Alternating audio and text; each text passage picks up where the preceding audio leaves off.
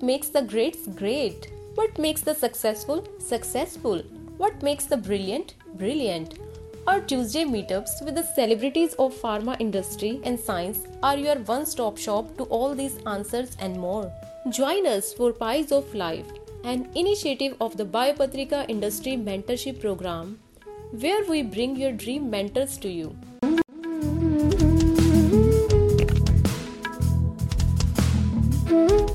Welcome everyone. Before we start our session, some housekeeping rules. Please keep yourself on mute throughout the talk, unless of course you're asking a question. Please keep your video on if possible. Please do not record or share any audio or video of this talk on social media. And thank you and hope you enjoyed today's one-on-one mentorship session. So welcome all to our Pies of Life. He began his journey in Punjab, India, where he gained degrees in pharmacology. He then attained a PhD in leukemia from Hanover Medical School, where he returned as a scientist and group leader for 10 years following a short postdoc. One of his PhD students graduated in June 2020, and that was all the push he needed to say enough. Says a lot about that PhD, huh? With a more tangible impact in mind, he moved to BioNTech as a non-clinical safety expert, and then the pandemic hit, throwing him into the ever-difficult race against time. He's a father, a husband, a pro-vaxxer, and most of all, he may be the person saving your lives during this pandemic. Welcome to a Te with Anuhar Chaturvedi. Anuhar, I invite you to please share your thoughts and your words, and then we'll take questions. Thank you very much, Charu. I think you have already given the introduction to the audience. So first, I would like to say, no, you were not the reason I left academia. Thank you. On the other, I like it's the other way around. I think you and also the other PhD students, so normally people give the credit to the mentors. I give credit to my students because you are the ones who say sort of made me think that I have to move to if I have to say work to change the society in a way to bring something to the clinic, I have to move to industry, and that's why I moved to the industry. So we did a very good work. Okay, maybe I'll quickly describe what we did in Hanover Medical School together. So we identified a novel target for leukemia, and also we identified an inhibitor for leukemia when I was working at Hanover Medical School.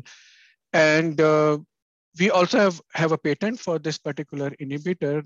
And then we went to a pharma company. I can name the company Bayer. So we went to Bayer and we asked if they are willing to develop our inhibitor further, because we had a very low therapeutic index. So therapeutic index is basically the dose between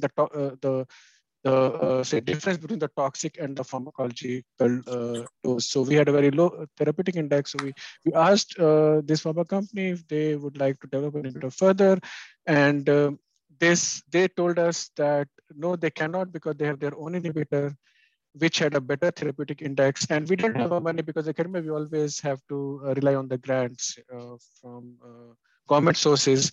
So, but we worked together with Bayer and we helped them in developing their inhibitor using our model. And at that time point, I realized that, the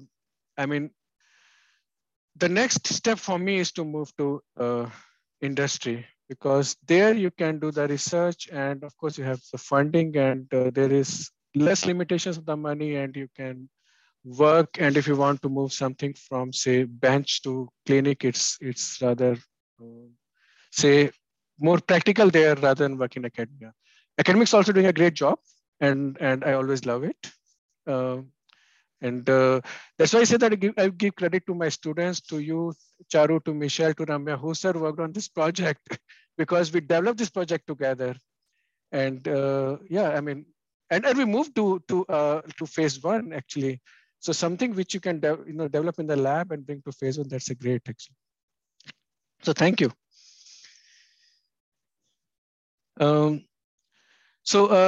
Shall I give my background, or how would you want to continue, Charu?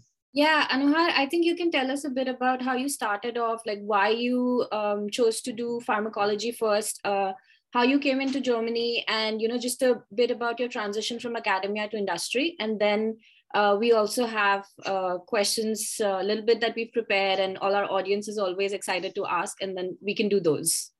Okay, fine. Thank you. So first thing is that I never wanted to come to the science, I always wanted to join the armed forces. So when I was in class 7, I joined Sainik School Lucknow. And then 6 years, I did rigorous training at Sainik School Lucknow to join armed forces. I was above average in academia and average in sports. I tried, I think, thrice, couldn't qualify NDA.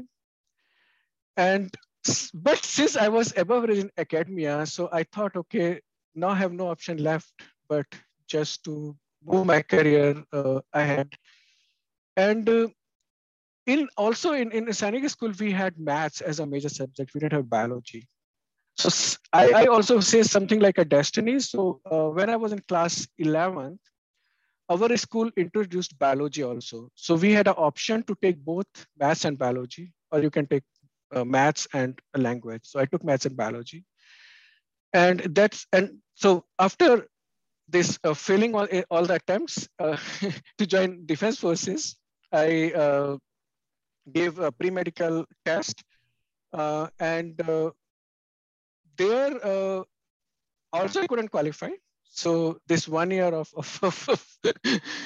preparation for the test, but what I could qualify is the end examination of Punjab University Patiala to join Bachelor of Pharmacy.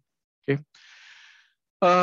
Then when I entered my graduation, I started feeling that this is what I'm meant for. So I really liked, this pharmacology, like how drugs affect the body, how body affects the drug, and how one can prepare the drugs about targets and so on. So there I developed interest in science, but still I was not sure how I will move forward, what I'm going to do in future. Most of my colleagues who were doing the bachelor of pharmacy, many of them ended up taking a job as medical. It was MRs, medical representative. Still, I think that's the right word or right term. But I worked hard and I topped the university. I got the gold medal in the university. And I had a professor or lecturer there. His name is Dr. Ajay Sharma. So he was M Pharma. He was doing his PhD. And he used to talk about the research papers and he used to talk about PubMed. I mean, it is in 1990s, 1990, say 1999, when we like, when computers were not so common. So we had, say, one computer in the library, but he used to talk about those. And then he introduced me to the journals, Nature and Science. So I used to go to the library. I used to read those journals. And that like developed an interest in me that I should move forward in the science. And afterwards, I gave the entry exam of NIPER. So we had this NIPER is National Institute of Pharmaceutical Education Research. Now we have 5, but at that time we had only 1 in Mohali. And since I studied in Patiala and my family was living in Mohali. So one day with my father, I visited NIPER. I saw the campus. I was very much impressed. And somehow I got a chance to meet the registrar of that institute. And he told me that the government of India is developing these NIPERs on the line of IITs, and they want to make, say, sort of a IIT for pharmacy. So I decided, no, I have to join NIPER. So I prepared for the entrance test, I qualified, and then I joined NIPER, and then I did my master's of biotechnology from NIPER Mohali. And when I joined NIPER, the atmosphere was very different because you had, say, toppers from all the universities from whole India together in one institute, and like everybody was talking about science day and night, and we had a very, say, nice environment to move, so think about the next steps. And there everybody was talking about that, okay, after masters, we have to do PhD, and this is how you can develop, your career further in science. And we have to move out of India because, I mean, there was limitations. So I know that India is much, much ahead.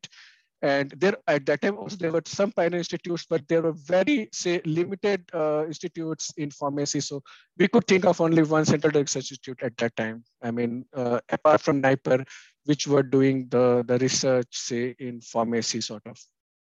Okay, so so just I said that we had only one state CDRI. So from NIPER, I I joined CDRI as a PhD student, and there I joined the lab of Dr. Amit Mishra. But my heart was like, no, I have to move out, because there were also very much limitations at that time in CDRA in terms of research.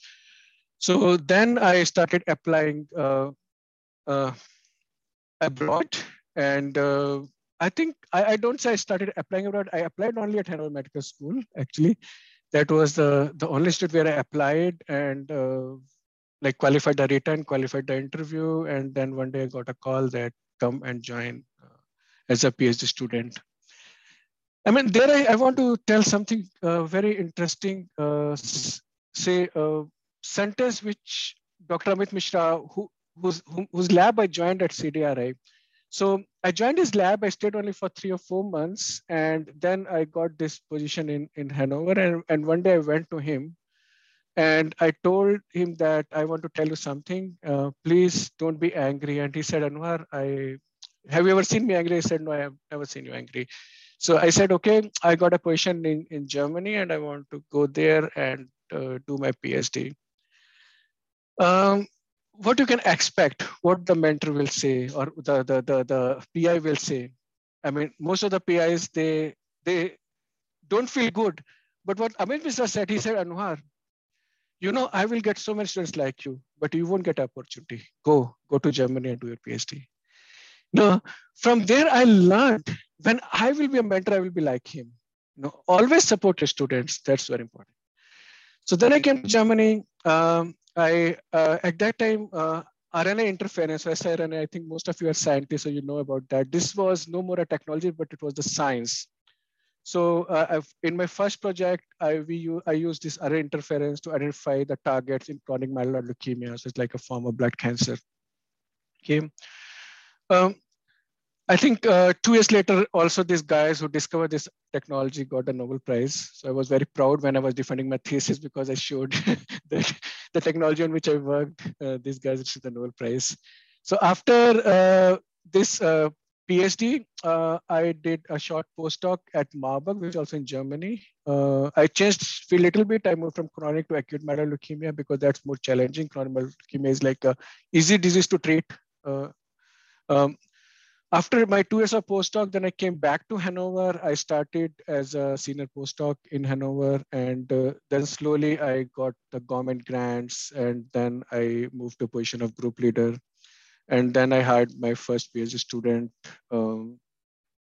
So I think you know the names of, I already told, Michelle, and then Ramya, followed by Charu.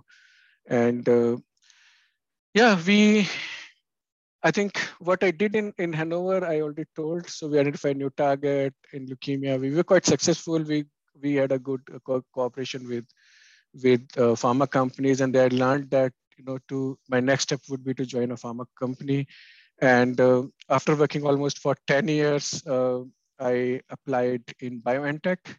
And I think you all know, if not name of BioNTech, but you all know like the name of Pfizer. So the Pfizer vaccine is basically a BioNTech vaccine. So when I joined BioNTech, it was the height of the pandemic. And I joined there as a cancer expert, because I had experience in cancer for almost 12 years. But when I entered there, I realized that now it's a high time to, or whole 1/3 of the task force of the company is working on to develop a vaccine for COVID-19. And we are proud to say that we were the first one to develop the vaccine, and now immunized more than, I think we are distributed more than 1 billion doses in the world.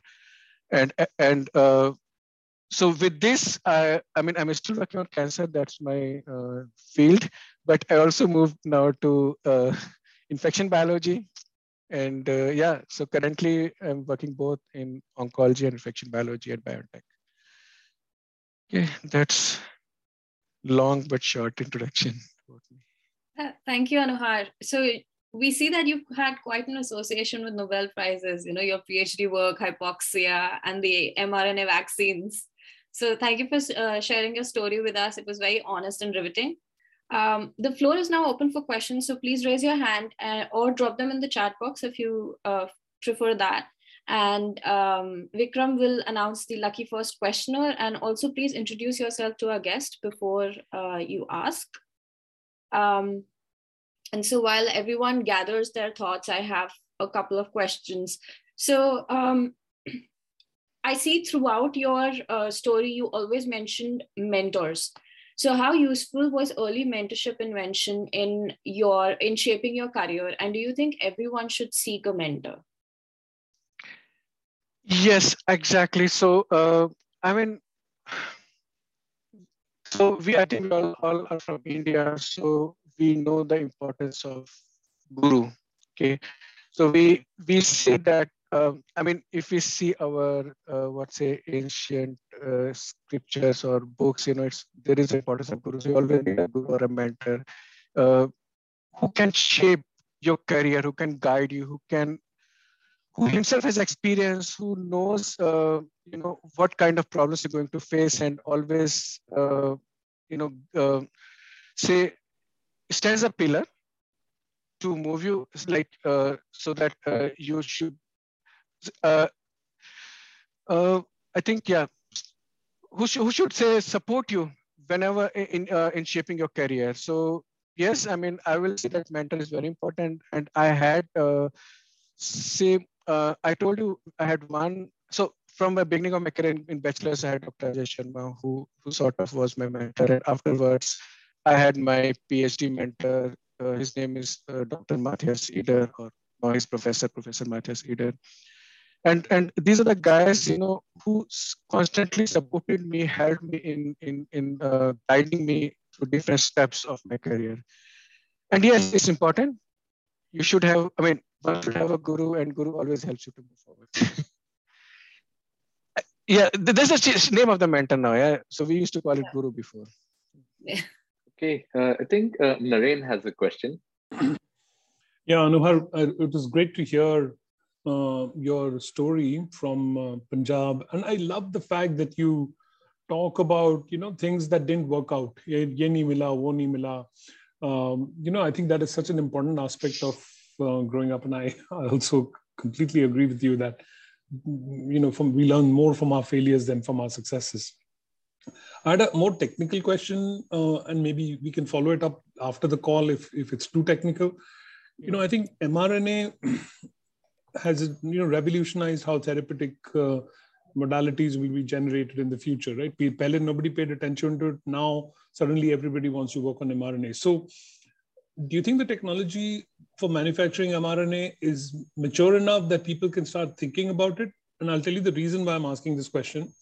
There are at least 10 different sort of postdoctoral / entrepreneurial people in India that I know who are trying to develop mRNA therapies for drug development. Would you be able to help them in directly in manufacturing, in talking about how to manufacture this mRNA? So short answer, but then we can take it offline. Thank you. Okay, so how I can help is I can help them in designing the say drug product. Manufacturing is something which relates to the chemistry, management control, and I have very limited experience in manufacturing. But if you have a question especially regarding the manufacturing, then we have very good Indian colleagues who are working, say, in our company, and they may help them actually. And I can ask them to contact you, or we can make a contact together with them. Yeah, thank you. So maybe I'll take you up. I'll connect with you on LinkedIn separately about that. Thank you so much. So thanks a lot for your like inspiring journey. And I'm Virender Singh, founder of BioNTech, and right now I'm doing postdoc at UT Southwestern. So as you mentioned, like you have joined PhD program at CDRI, then you went on to do PhD in Germany, and it looks like you stayed just like in Europe after that. So have you ever thought of moving back to India, or like you have any plans in future? That's a good question, actually. So this is actually, so I told you about Amit Mishra, the guy who said that, Anwar, go ahead.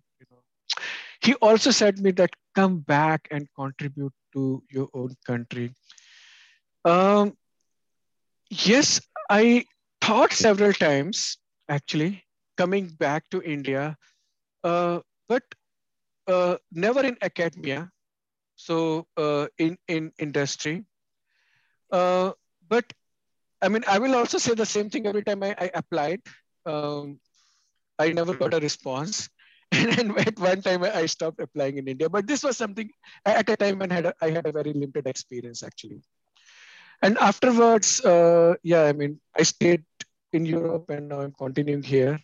But definitely, I mean, I was thinking actually from last 3-4 months that maybe I should think of, if not going back to India, but at least helping, as I think Dr. Shirmule said, that maybe if India requires my expertise, then definitely I would like to do that. Love to help if somebody needs that.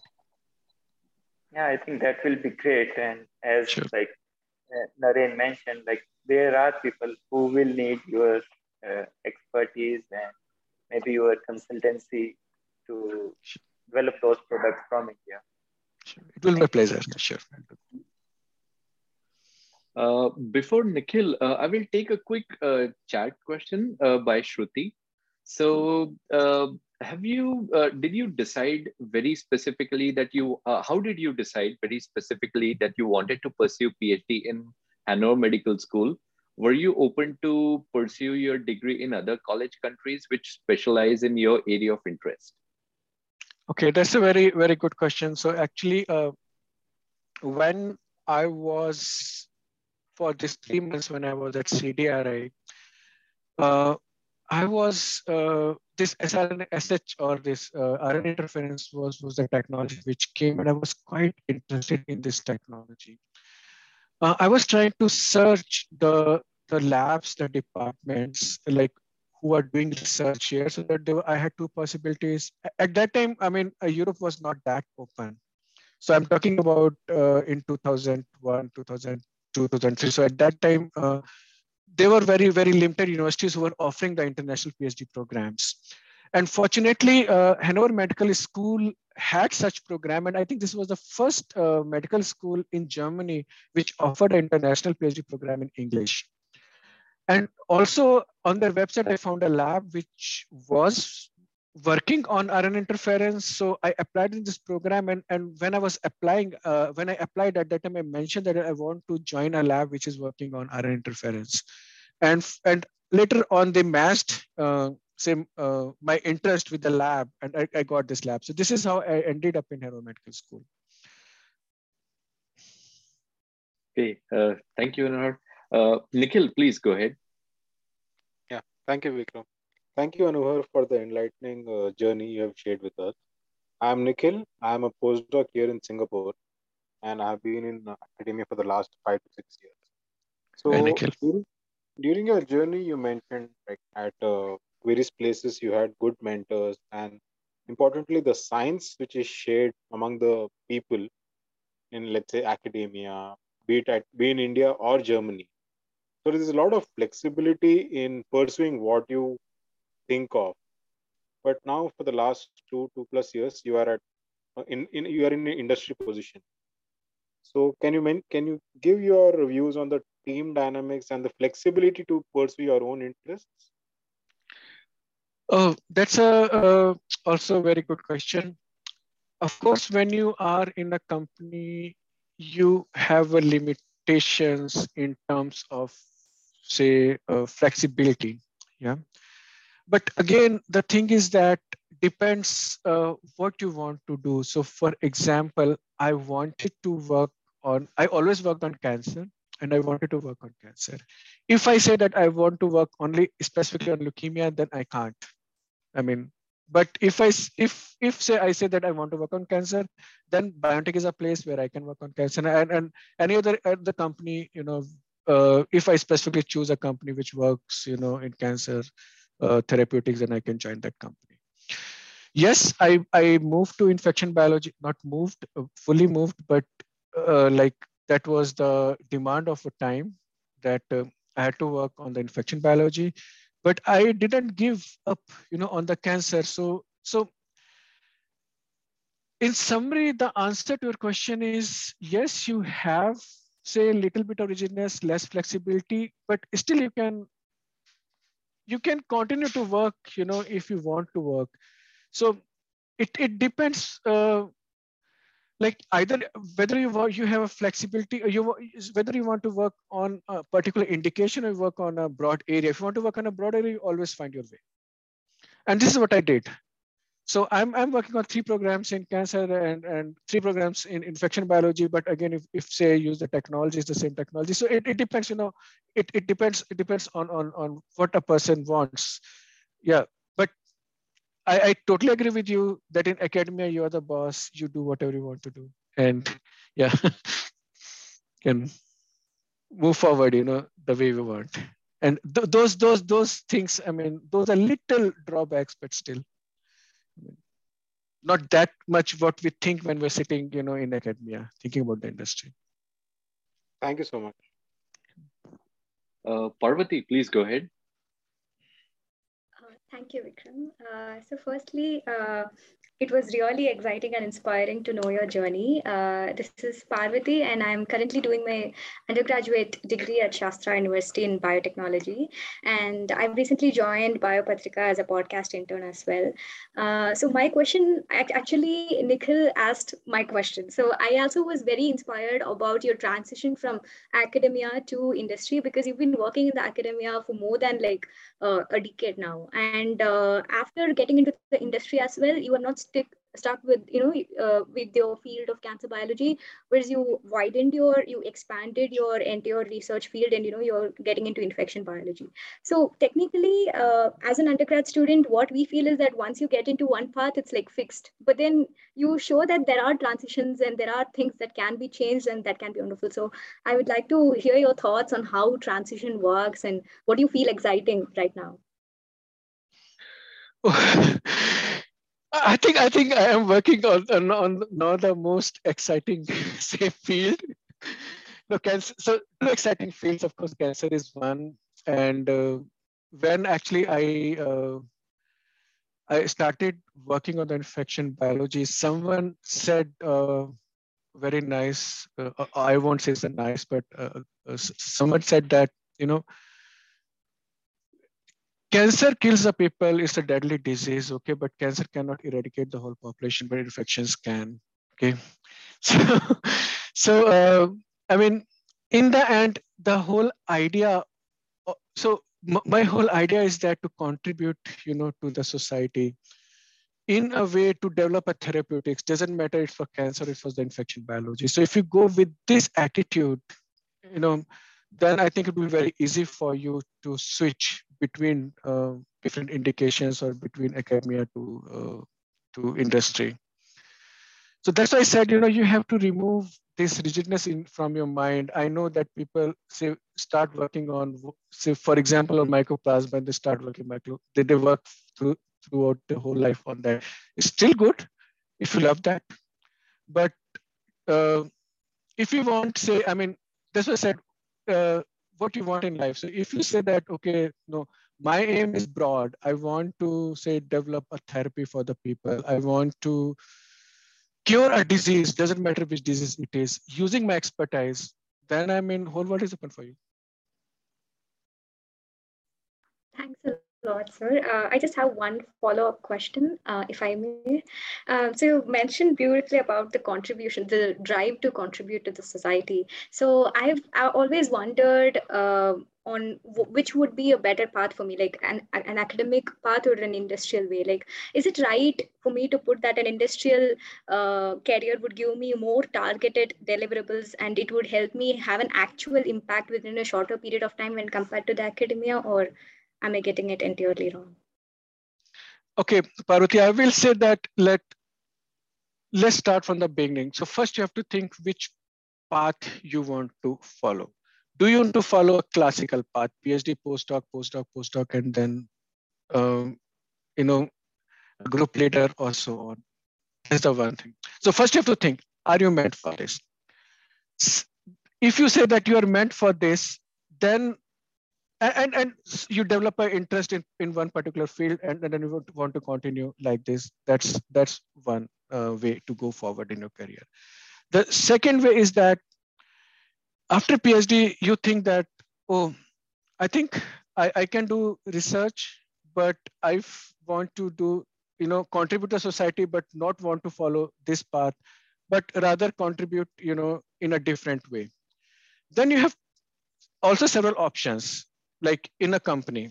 So for example, do you want to go, do you want to still stick to the research, but then as I think somebody said before, you have a limitation, so you're not flexible enough. So if you want to join a company, you have to be very broad, in terms of your field. Or if you think that, oh, now I cannot do the research, I want to do something else, there are also so many other options. You can go to regulatory affairs, you can do clinical trial management, you can do a MSL, you can do so many things.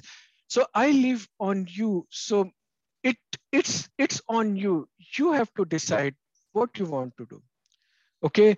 And you can do better in both academia as well as in company. So it's not that which is fast, which is slow. It depends what you want in your life. And where do you think, yourself in next 10 years, that where you want to go? Is that answer your question, or you still have doubts? It's very much, very much. Thank you so much, sir.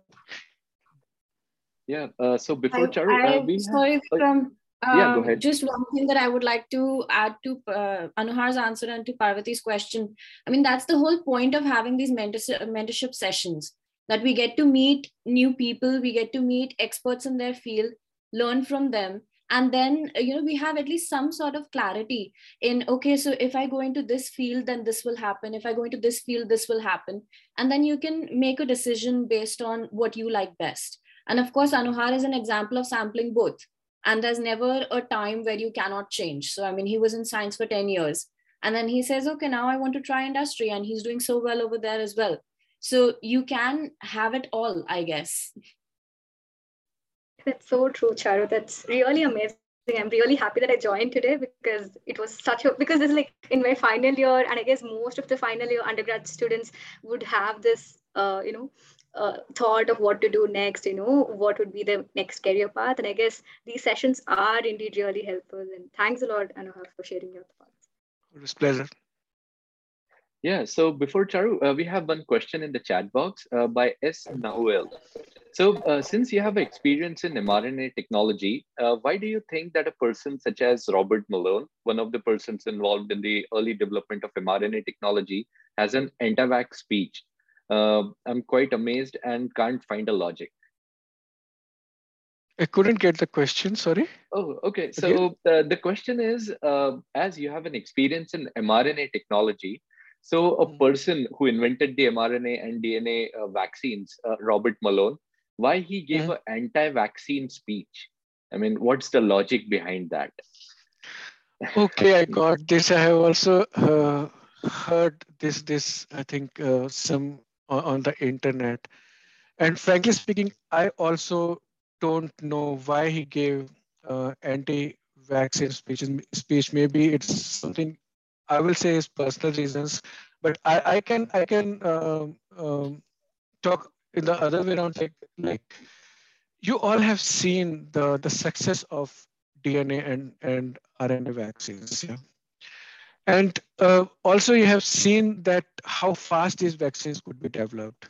You have also seen that how efficacious these vaccines are compared to the, say, protein subunit vaccines or traditional attenuated microorganism vaccines.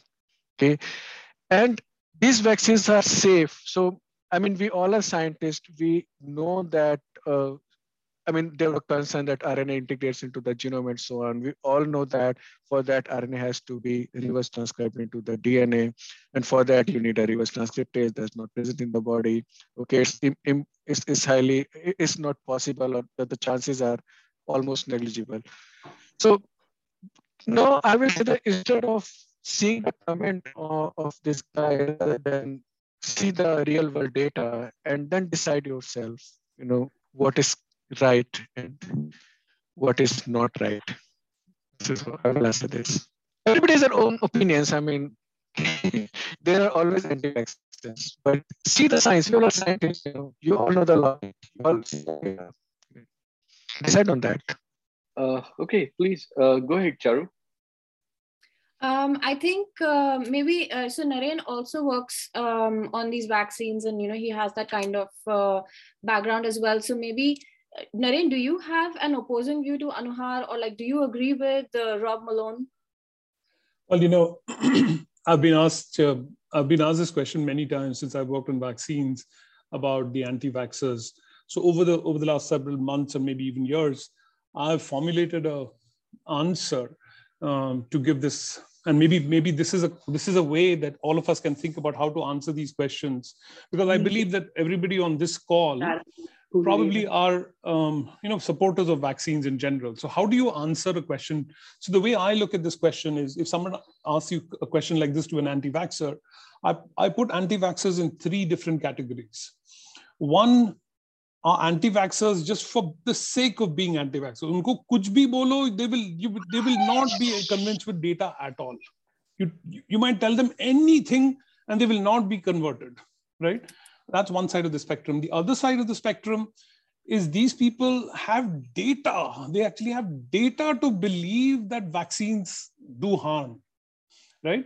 And therefore, it's very hard to convince them, but they might, if you give them more data, they might be able to be converted. So I'll give you an example that Paul Offit gives of, Paul Offit is one of the world's leading vaccinologists in University of Pennsylvania. So he gives this example of the data-driven anti-vaxxers. So what he says is he's a pediatric vaccinologist. So one day, a small little baby has to be given their first vaccine, and the mother is holding the baby in their arm, and Paul is filling up a syringe and fills the syringe to give the vaccine. Now, just before giving the vaccine to the baby goes into an anaphylactic shock. I mean, the seizure, into a severe seizure, right? Before giving the vaccine. Now, if that shot was given and the baby got the seizure after the vaccine was given, no matter how much data you give to that mother, she will say vaccine caused it, right? So these are the kind of people who have probably observed vaccine-induced side effects, and you cannot convince them otherwise because they've seen it with their own eyes. So they are one end of the spectrum. You have to give them more data to get. The other end of the spectrum, no point arguing with them because there's nothing you can do. They're illogical, no data, nothing. The ones in between are the ones that will either you may, as scientists, communicators, and what Biopatrika is doing, and all of you are doing, Virender and your team, you are gravitating and telling people to think systematically, science-based, and make your own decision of whether the vaccine is good or not. Now, if data suggests to you, in your personal opinion, that the vaccine is not good, so be it. But please do it with data. So I would, sorry to take a long answer, and Anuhar, I didn't mean to answer for you, but so this is a methodology of how you could answer such a question. Very well explained, actually. And also, just for information to everyone, this COVID vaccines has been given now to almost billions of people in the world. And the vaccination has started from, I think, the people from the age group of 80 onwards and so on. And also the vaccine has been given to the people who were, say, on the suffering from critical diseases and so on. And and it is like this was everybody got the vaccine. Some people die of their natural death because for example, a person suffering from leukemia and going to die in a week, and you give them a vaccine, a person died in a week, doesn't mean that person died with the vaccine. Okay, so please don't take this data, to make your decision. I mean, I know you won't, you all are scientists, but if somebody asks you or tells you or gives you this logic, just tell them that no, this is not the case. Okay, a way to tell people that when billions had got it, many people died of the natural deaths is not because of the vaccine or something else. If somebody got a vaccine and then died in road accident, doesn't mean vaccine causes road accidents. So yeah, sorry, I have to interrupt for a second, and an important announcement for you, Anuhar. Yeah. Rahul Purwar says hi to you. Oh, hi Rahul. We did our PhD together. We were buddy actually. Yes, that's what he just texted me, and he saw you on LinkedIn. And okay. Rahul Purwar, we should get him. He's doing some phenomenal work in India. So sorry for that digression. Okay, let's Aragya, please go ahead, and after that we'll take last question from Charu. Yeah, so I have one.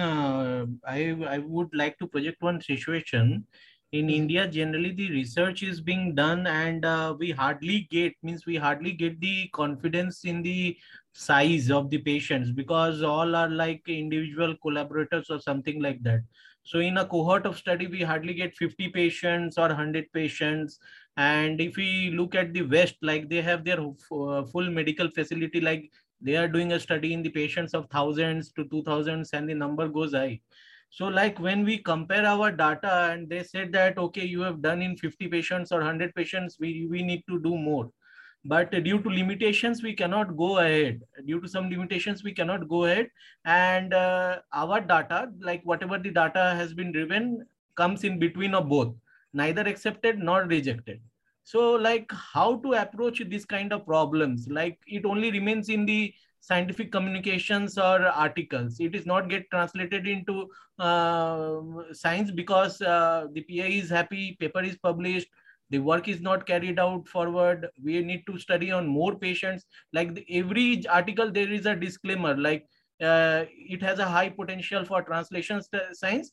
More studies have to be conducted in large number of populations. So like these things we are facing the challenge, and what is your view on this? Okay, I mean, that's a very good question. So I'll first tell what happens in, say, Europe or United States. I don't know if that happens in India or not, because I never worked in India, and why these, say, Western world has data on such a large cohort. Because since here the clinicians are also doing the research, not from now, from several years. So they keep on freezing the patient samples from years. I don't know whether we are doing this in India or not. And since they have the samples frozen from the years, they have a good number of samples, and that's why whenever they have to do such kind of study, they can do on a large number of samples. So I'm sure you're talking about the studies which are conducted on the patient samples, not on the on the frozen samples, not on the samples collected from the patient, because that you can never get. Yeah. Sorry. So this is in case of everything: fresh, frozen, formalin fixed, like every samples, every clinical samples what we get. Exactly. So fresh frozen, I think we will get always more in India compared to in Europe or in United States, because there is, like, for simple reason that we have more population, and that's why India has like a greater possibility of getting such fresh samples. I think you can increase the cohort with the frozen samples, and that is why it is so, because here they they kept, in my institute, they have frozen samples from 1970 onwards. And then when they find some new mutations, they take the samples from 1970 till now, and then they have 3,000 samples, they do a study. I think, which is something, I don't know if we are lacking in India or not, but if we're lacking, then we should start doing such things. So currently, of course, if you have a limitation of the patient samples, you can only validate the result which has been published by the others. You can always publish the validation cohort. But if you want to make a claim, you have to do in a large number of samples, and you have two possibilities. Either one, either the clinician in India start working in the research if they're not doing it. We should have, say, sort of a biobanks where one can freeze the samples or collaborate with someone, who is working in Europe or United States. I mean, this is how a very frank reply from my side. Or you're not happy, Aragya, with my answer? Yeah, thanks. But practical things are somewhat different, like in field. Okay, but like I found something like I will be encouraging anyone to store the samples. We don't have this kind of tissue banks or biobanks. Maybe in near future it can be developed. Right, exactly. That's the way to move forward, actually. I mean, I totally understand what you are saying. And since such biobanks exist here, so that's why they have a better, say, a bigger cohort rather than you have in India. Yeah. So maybe Arghya can become the starter, like, he can be the pioneer in such a thing. Anuhar, I'll ask you the last question, because, we also have a rapid fire after this. I'll make it quick. So with regard to your thoughts on contributing to India, you were part of the first international PhD program, Biomedical Institute in Germany. And so will you also spearhead such a venture, perhaps at BioNTech, offering internships to international students? And does such a program already exist? No, such a program doesn't exist at BioNTech. How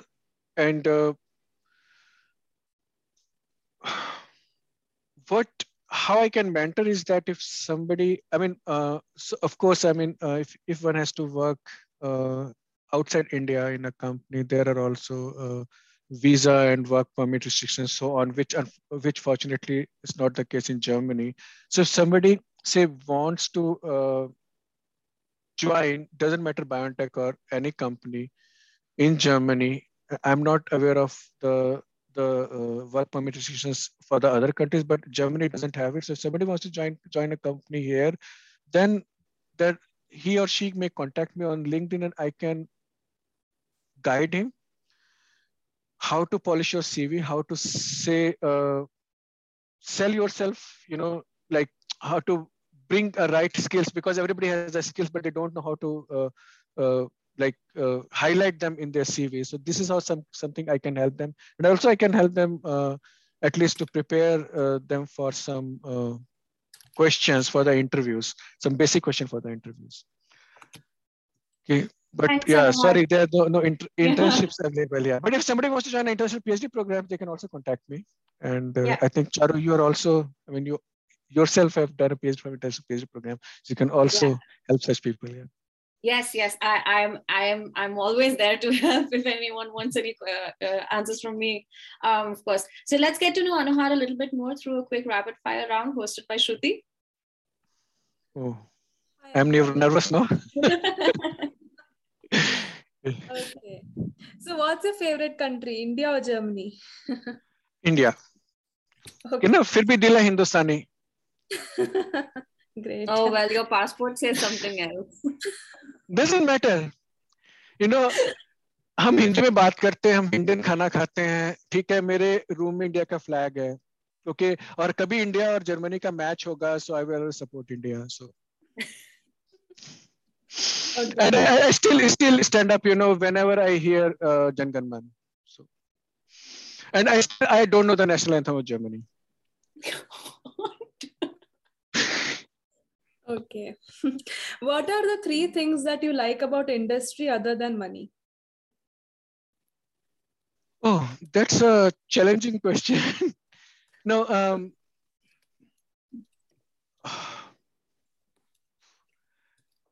I think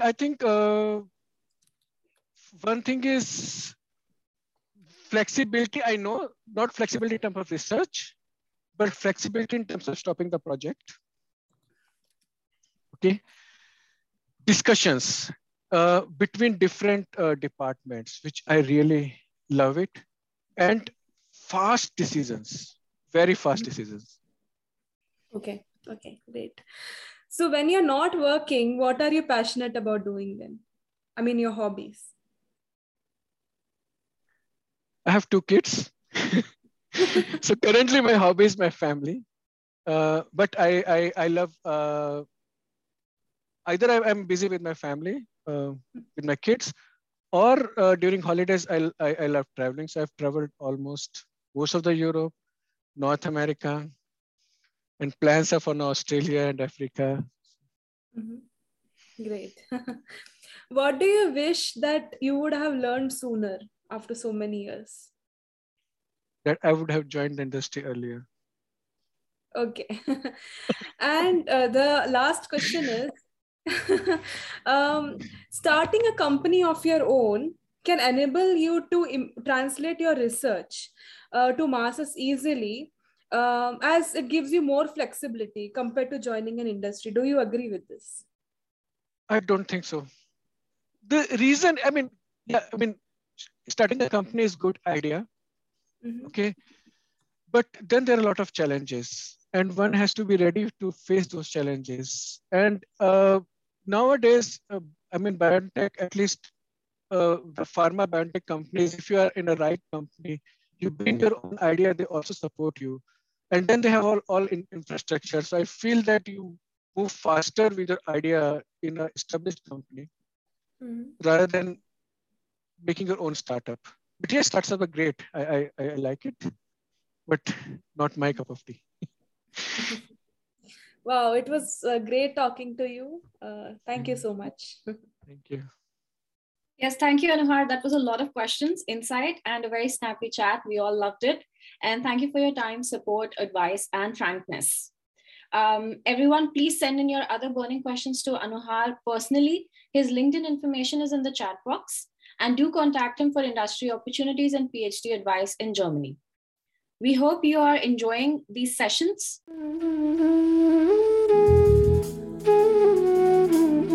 A network should last a lifetime. Let us help you create lasting professional relationships with our world-class mentors through the Biopatrika Industry Mentorship Program. A strategic guidance program unlike no other, full of expert interviews, industry internship opportunities, CV writing, inflection point analysis, life maps, and of course, the gateway to your dream career. For a limited time only, all our services are freely available for you, as we truly want you to succeed.